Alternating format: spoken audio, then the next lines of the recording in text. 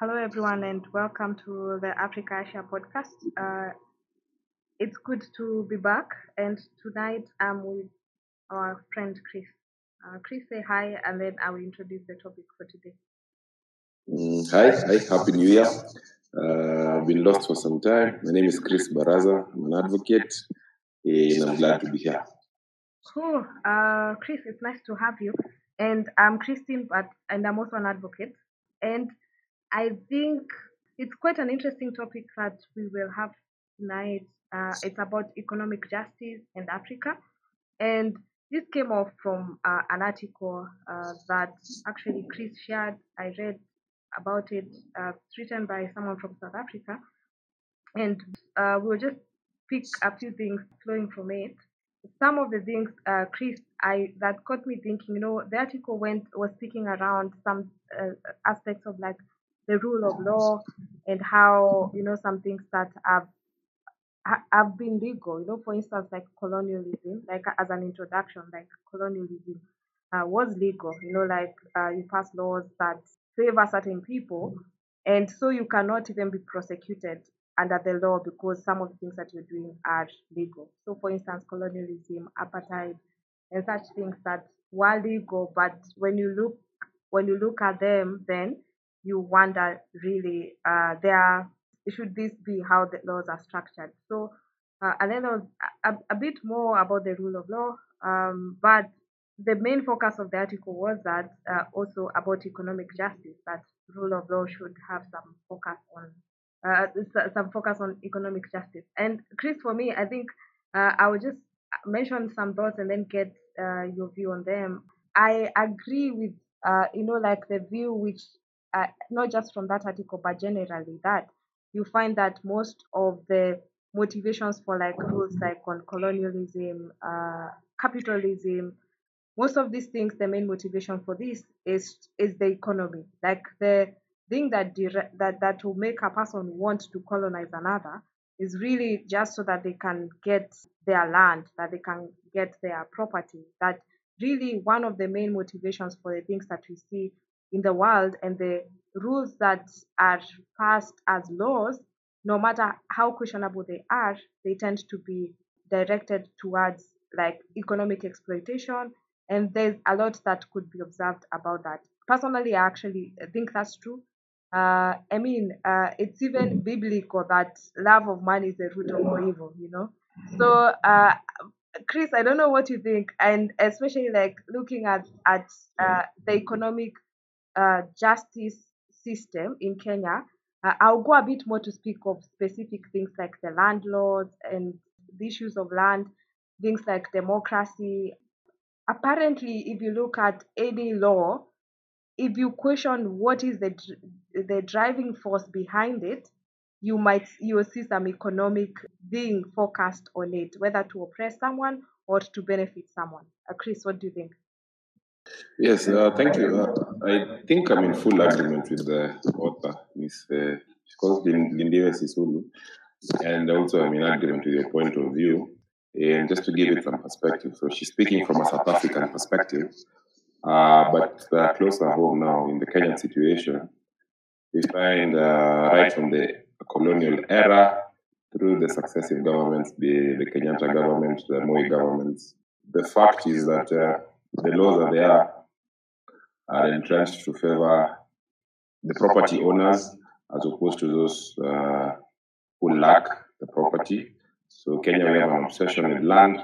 So even as we have the discussion, I think we can think about it from a perspective of the land laws in Kenya. And you see things like the TGRC report coming up, nothing being done about them because the way the law is structured really is in favor of those who already have it as opposed to those who do not have it. Yeah.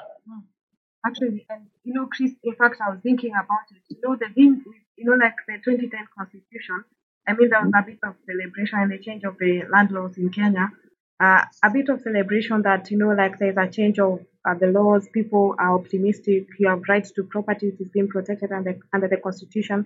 But the thing that I was observing was that, you see, if someone owns, like the foreigners, when the laws changed, that someone who had freehold land, and someone listening to this, freehold land is land which is not leasehold, but it's land which you hold in perpetuity. Yes. So someone who owns that land, and then it's converted, and you're told now you can only hold a lease of 99 years.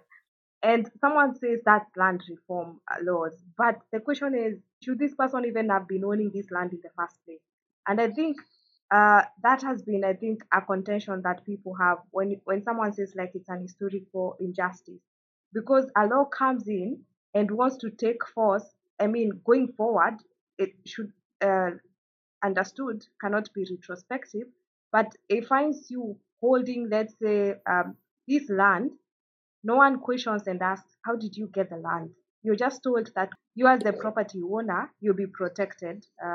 And these are the rules that you will have to abide by as the property owner. But the presumption is that you are the rightful property owner.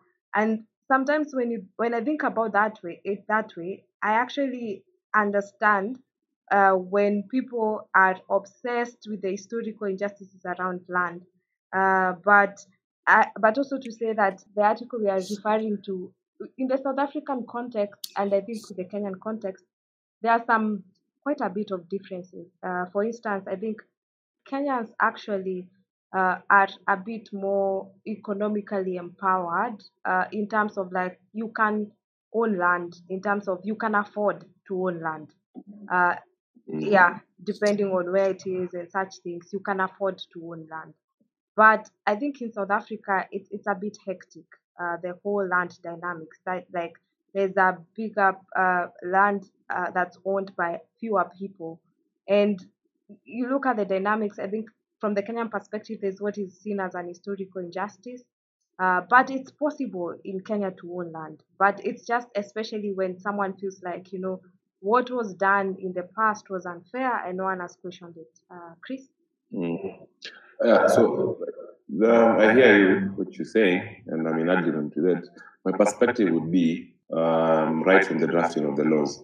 So basically, we have a new, it's not so new anymore, it's because it's done a decade plus, but it's a fresh constitution, the 2010 constitution. And you'd see that is a problem where we copy paste a lot of things. So you'd find in our laws, we have what we call absolute rights, I think under Article 25, the rights that cannot be limited. And you'd find, fine, we have things like freedom from torture, slavery, forced labor, which is okay. But I think laws should be made in context. Because if you see our scenario with property and our obsession with property and land and the historical injustices, why did we feel it?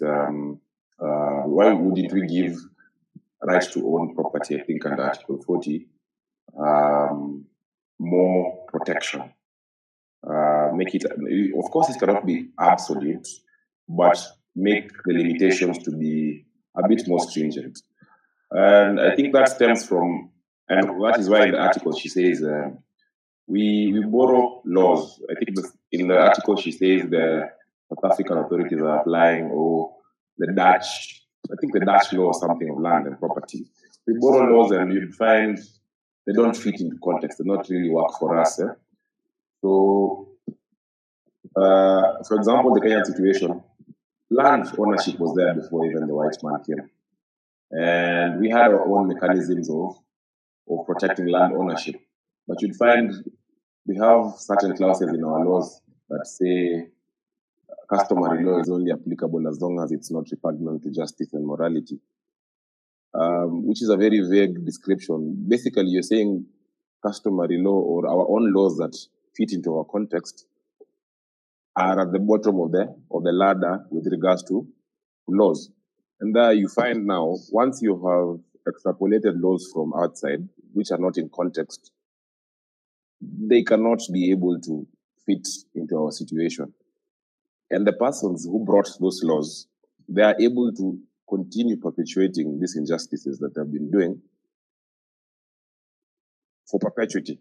Because if you say you're going to convert freeholds by foreigners to leaseholds, and you're giving them 99-year-old leases, which are renewable, And I highly doubt it that you'd find a government authority, the government authority, I think the NLC, not renewing these leases for them. So basically, it's cosmetic surgery you're doing, because they're still owning this land. Fine, the term has changed to leasehold, 99-year-old leases, but renewable. 99 years, the guy probably won't live to 100 years.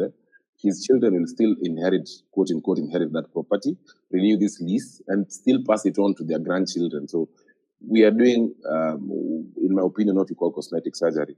So I think when you'd find people like Ms. Lindiwe Sisulu, they're saying the hard truths that people don't want to hear, because it will be painful and messy if you decide to go that route for quote unquote justice from an African perspective, because we are right back from the independence period. The actual guys who were in the bush fighting for independence were not the beneficiaries of the fight. You'd find the sons and there's nothing personal against them, but you'd find the successors of the senior chiefs, the collaborators, are the ones who now, together with the white and the elite, are the ones now who acquired vast properties and land. So now, if you want to do this radical surgery and give this property back to the people, and the people who are in power, it's going to be messy. So unless we have a law that is in context, that actually caters for the African, the Kenyan perspective, rather than copy pasting, because ours is an amalgamation of the South African, American, and I think British. Even though the British don't have a codified constitution, but yeah, the practices, we'll never get really anywhere. And I think that's why I'm in agreement with our article when she says we need to stop interpreting laws as you've been taught in our various law schools, or because it's a really biased perspective. You're being taught Roman Dutch law. What about the African law? Why are we giving it a bottom tier treatment in our laws? Yeah, I think that's why I agree with her, and I agree with you as well fully on this. Okay. I think from what you said, and I think to tie back to the topic, what you're speaking about is clearly, as we are saying, is that there are land laws, for instance, which you see, and under the constitution, one of the principles of the Kenyan constitution, and most constitutions, is rule of law, meaning that you're ruled by the law. But then the law that's ruling you is like this law that we're discussing about, like that has to do with property, which, as Chris says, is sort of like the cosmetic surgery. So you have an instance where you think your laws will save you, but when you really look at it, and are you getting any economic justice out of it? But I think a few also observations I wanted to make, especially about this topic on like using African legal systems. When it comes to land, in my view, I think we definitely do not need to take Roman Dutch law or French laws or any laws, but I think also saying that we should apply like the African laws that existed like a long time ago when there was like communal ownership of land, that may not be what's fitting for the times we live in. And why I say this is, for instance, like we have like the fourth industrial revolution. The government is possibly wants to take land and compensate someone so that they can construct the roads. The context, now giving an example of like land utilization. When the government is constructing these roads, you should take into account that at some point maybe there will be driverless trucks. And therefore, like how you design the use of the land, like if you want to have like smart cities, I think maybe communal ownership, or a communal ownership may not be the way to go, but you just need to look at what in the modern context we need and look for a solution that works in that way. I think when we say that, maybe let's go back to the African culture and how the land was things like how land was utilized. Is agricultural land what we need the most right now, for instance? But also, if it's not going to be agricultural, must it be like commercial to be used in these ways, or should it be used for tech? Anyway, my view is that even as we are looking for like to say let's turn away from like Roman Dutch laws and these laws, I don't think the solution is the African laws that existed. Uh, I fully again agree with you. I think our point of departure is if you look at again referring to Lindiwe. By the way, as we discuss this, I think we should also take the article into context. The thing is this: I think she'd be vying for presidency of South Africa soon. So her views are also I don't know, but might come from a biased perspective, because the hot topic in the likes of the EFF in South Africa, and the hot topic is land reforms. Yes? So just putting it out there for maybe a South African audience or something of the sort. But where I agree with her, she's not basically, and I'm not also saying that we go back to using our customary laws and communal form of land ownership. Because it will defeat the purpose of me saying we should take things into context. Because we have moved from factors of production. We have moved from we were at that point in time where communal land ownership would hold water, for lack of a better term. We were mainly reliant on agriculture, and as you said, we have progressed. And right now, most countries we are not solely reliant on agriculture. So you'd find our customary laws wouldn't be the antidote to everything. But it's just an example. Basically, what we're saying, we need to have a different way of viewing things, a clearer perspective. Look at the bigger picture. And saying we revert back to customary law could be a cure to one of the defects of the current law as it is. Because if you think about it, for example, in Kenya, we have so many squatters, or after the post-election violence, so many people were displaced and they're very landless. Or you'd find recently in the media, people are being displaced from the slums of Mukuru kwa Njenga and Mukuru kwa Ruben, and being moved and being told to move for road constructions. These guys, where do you expect them to go to as a government? Yeah? And this thing would be rather very simple if we did not put our customary laws at the bottom tier and say they only apply as long as they're not repugnant to justice and morality, which is a very, very subjective, which can be put to a very subjective interpretation.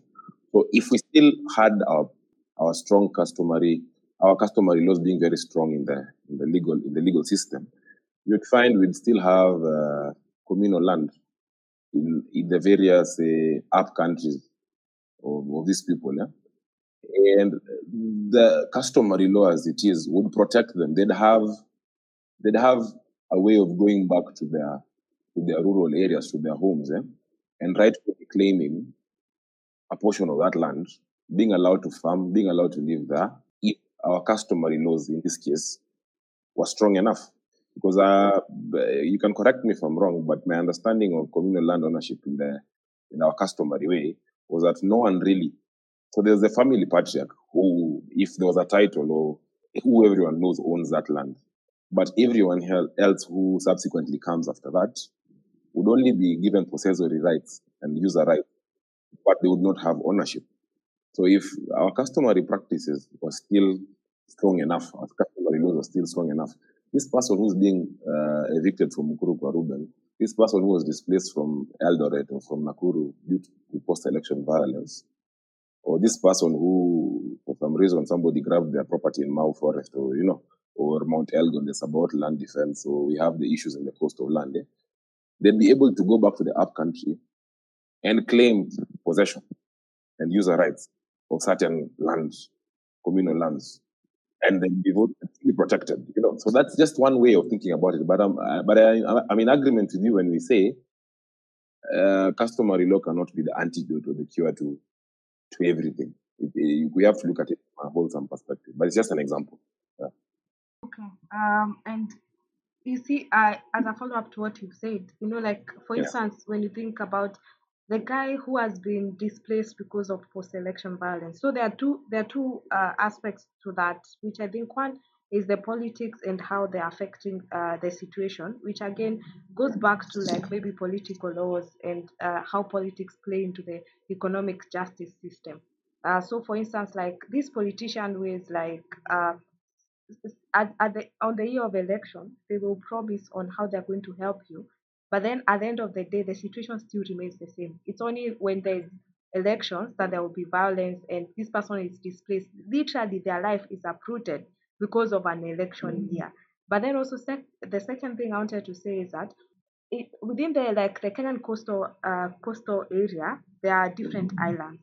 So recently, I learned like one of the islands is that it used to be owned communally, but now what has happened is that because of capitalism and one human being wanting to benefit from this communal land over the others, so they have been forcefully evicting the people who used to live there so that this person can take the land and just like sell it to like the big hotels to develop it. So again, which is the other point is that this is a situation where what happened like in 1963 when Kenya gained independence is that a white man is not the only oppressor who can take away your land. Another black person, another African person, especially like what happened in Kenya, because you can look at Kenya since 1963, we had like a black Kenyan attorney general, for instance, and there were Africans who got the power, but they're the same people who grabbed the land. They're the same people who oppressed and pushed out the other people from the land. And the same situation as what I'm saying, like on this island, and this is 2022. They have managed to try and live in a communal way, but because of capitalism, and again, this is not a white person or someone an outsider. It's someone an insider who is trying to push out the other people so they can take possession of the island and sell it. And the point I'm making is, especially, and I know this doesn't apply too much in the Kenyan context, but sometimes when I hear someone make the argument that the biggest problem that we face as Africans is one, the white man, because of his colonialism and white supremacy and such things, I'm like, an African person can equally oppress and take land from you, grab it. Kenya is the example. Just before we depart from that discussion, I hear you when you say an African person can do the oppression and what have you. But again, in context. So as I said earlier, the guys who actually fought in Kenya. There's I don't know if you're a music fan. There's a certain group called Lukoflani Mau Mau. They have a song called Angalia Sa. Basically loosely translated to look at the time. So the guy says, the Mau Mau guys who are in the war inside, they won the war. But the Mashabiki, what are Mashabiki? The fans, the guys who are onlookers, the guys who are watching, are the ones who went to the trophy. And it rings true. The likes of Dedan Kimathi, whoever, who are in the forest, they're languishing in poverty. But the sons and the daughters of the collaborators and the senior chiefs are the ones who benefited with the whites. Now, this thing has been progressively and Sisulu calls it the colonized capital. The white man has managed to control this guy's thinking. So they're the main beneficiaries, even in South Africa. I think she's referring to the likes of the president, whereby they are chosen few, like token black, the black tokens. They have been empowered economically. They have been given property, and now they are being used to suppress suppress and abuse the rights of these other persons. So similarly, in our Kenyan situation, I'm not going to mention names, but we know if you look up at the list of the biggest landowners, the richest people around, you can trace their lineage to some collaborator or senior chief or whoever at some point. So yes, the fact is that a fellow African is currently doing it because now it's morally wrong and it wouldn't even look good if a white man was still a colonizer in Africa. But the colonization is still ongoing. It's just that it's ongoing now through puppets, through people who have been empowered.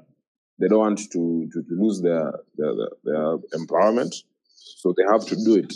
But the root cause, the root cause stems back to the white man, and he came with his laws, and he impacted them on us, and you'd find you've said our first black attorney general, the late Charles.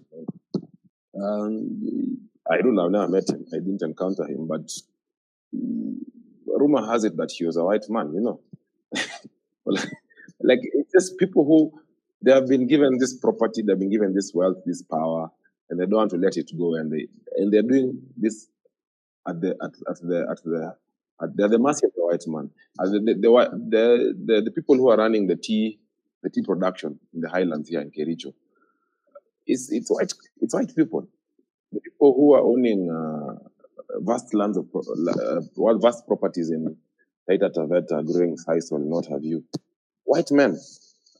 If you go take a drive to Nakuru, you get to a point just before after Naivasha. You drive for kilometers and kilometers, and we all know it's a white man who owns that land. You go to ranches in the Laikipia and Nanyuki. It's white people who, and I have nothing. I'm not a racist.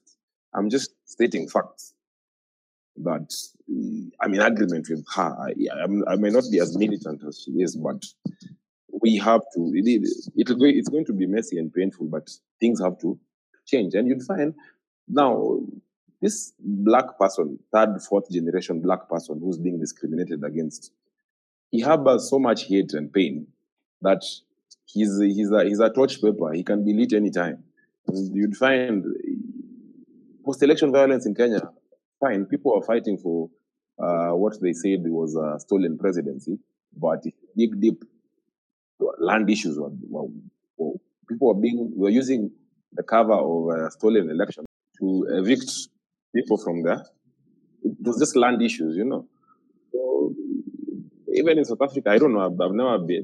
I've never lived there, but I think it's the same thing. It's either this alien or this foreign person owning property directly, vast lands directly, or through fellow black persons who are now discriminating against their own to protect their own interests. Okay, Chris, I hear you, and I think for the Kenyan scenario, for instance, you'd be surprised, like what you said about companies that own like the tea exporters in Kenya. Has always been the white people who colonized. You find it such companies. You find like companies that have roots that go deep into those era are still the companies that actually big companies in Kenya still supplying, and they're global brands, and they are really using the lands in Kenya, or even flower exporters. But my point though still is, even as much as this black person is being used indirectly to oppress other black people, these black people is like at the forefront of doing this. They are benefiting, yes, economically, but I'm just thinking anyone can be your oppressor, and anyone can just oppress you, and that's why I think it's good to like look at everyone, not just like it's from the colonial times. You look at the colonial times, you look at the modern times, everyone who is caught into the oppression thing, whether you're black or white. I mean, we deal with the situation as is, so that if right now today what we can see is this person who has inherited this wealth and it's questionable. We don't even start asking, like how is the white man connected here? We start dealing with the situation even as everyone who is oppressing the other person as is today. But Chris, I think we should come to an end. I think I wanted to ask, what is your take on, like, there's a point that in the article she says that does the law work for Africans in Africa, or do the laws that we have, like in the Kenyan scenario, laws that are out of touch with what the society actually needs? So as we come to a conclusion, I think so. I agree with the 99% of her sentiments, but this is the 1% where I think we cooler heads and sober minds need to prevail. Yeah? So our laws, 90% is out of touch with. Okay, our land laws, 90% is out of touch with the context and the realities on the ground. But again, a rule of law connotes that you're not just being fair to one side. I think so. We cannot have this radical approach whereby I'm assuming, and again, this is just loosely assuming that the supposed cure to our problems would be to undo the historical injustices by giving back land to the original owners. But we don't live in a vacuum. This third generation, fourth generation, or this innocent purchaser for value of this property has a rightful title to this property. Now, and he's done some improvements, he's done some investments on this property. We cannot go and tell him this now because, your great-grandfather or the person who sold you this land was a colonizer or was a collaborator or, certain things. Now give back this property. It has to be, we don't want also to be unfair to certain people. There has to be a balance. And that is why the approach has to be, you look at it in context. That is why I gave an example. If you're going to return, to come back to customary law, you cannot use it, you cannot apply it to everything. In certain areas you can apply, in certain areas you can't, Or if it's something that is going to take a long time, but it has to be done progressively so that we are careful. We don't want to do justice to only one side, because at the end of the day, these other persons as well have rightful claim to these properties, have bona fide titles. They're Kenyans. Some are Kenyans of good standing who actually have nothing to do with the original, their forefathers or the original owners of that property. It has to be a mix about it. So I don't agree with her. She doesn't come out clearly, but you can tell from the tone of the letter. She wants radical surgery whereby land is being returned to the Africans and these other persons. We are in the 21st century. We have to do things in a progressive manner. But for some people, if you ever get there, I highly doubt it. Because, again, I don't think there are people with enough willpower or enough empowerment or instruments of law who have the will to do it. Because if you try to do certain things like that, you better be in a position of power, or you better have the will of the people behind you, because otherwise it will be a very lonely walk. So it has to be a balance, I think. Chris, I agree with that. And especially when you think about it, today the scenario has there's a mix, as you're saying, of people who have purchased the land for value, and then there's also maybe new things that are ongoing through different developments and such things, which might make it a bit difficult, to say let's return on the land. And that reminds me of the case of Zimbabwe, and possibly we will have a talk with someone from Zimbabwe on like the outcome of when Mugabe took the land and from the whites and gave it to the blacks, and afterwards there were comments that black people were saying, the our economy was doing well when the whites were working the lands, because one, they had the capital to manage it, and two, that the industries were working. But right now they ended up being jobless, because you see you've been given land but you have the empowerment and the capital to work it the same way that the person who used to occupy it and work it was doing it. So the economy is affected. There's a ripple effect on the economy. But this has been a great discussion. I hope you pick it up again some other time. Thanks for everyone who listened to this.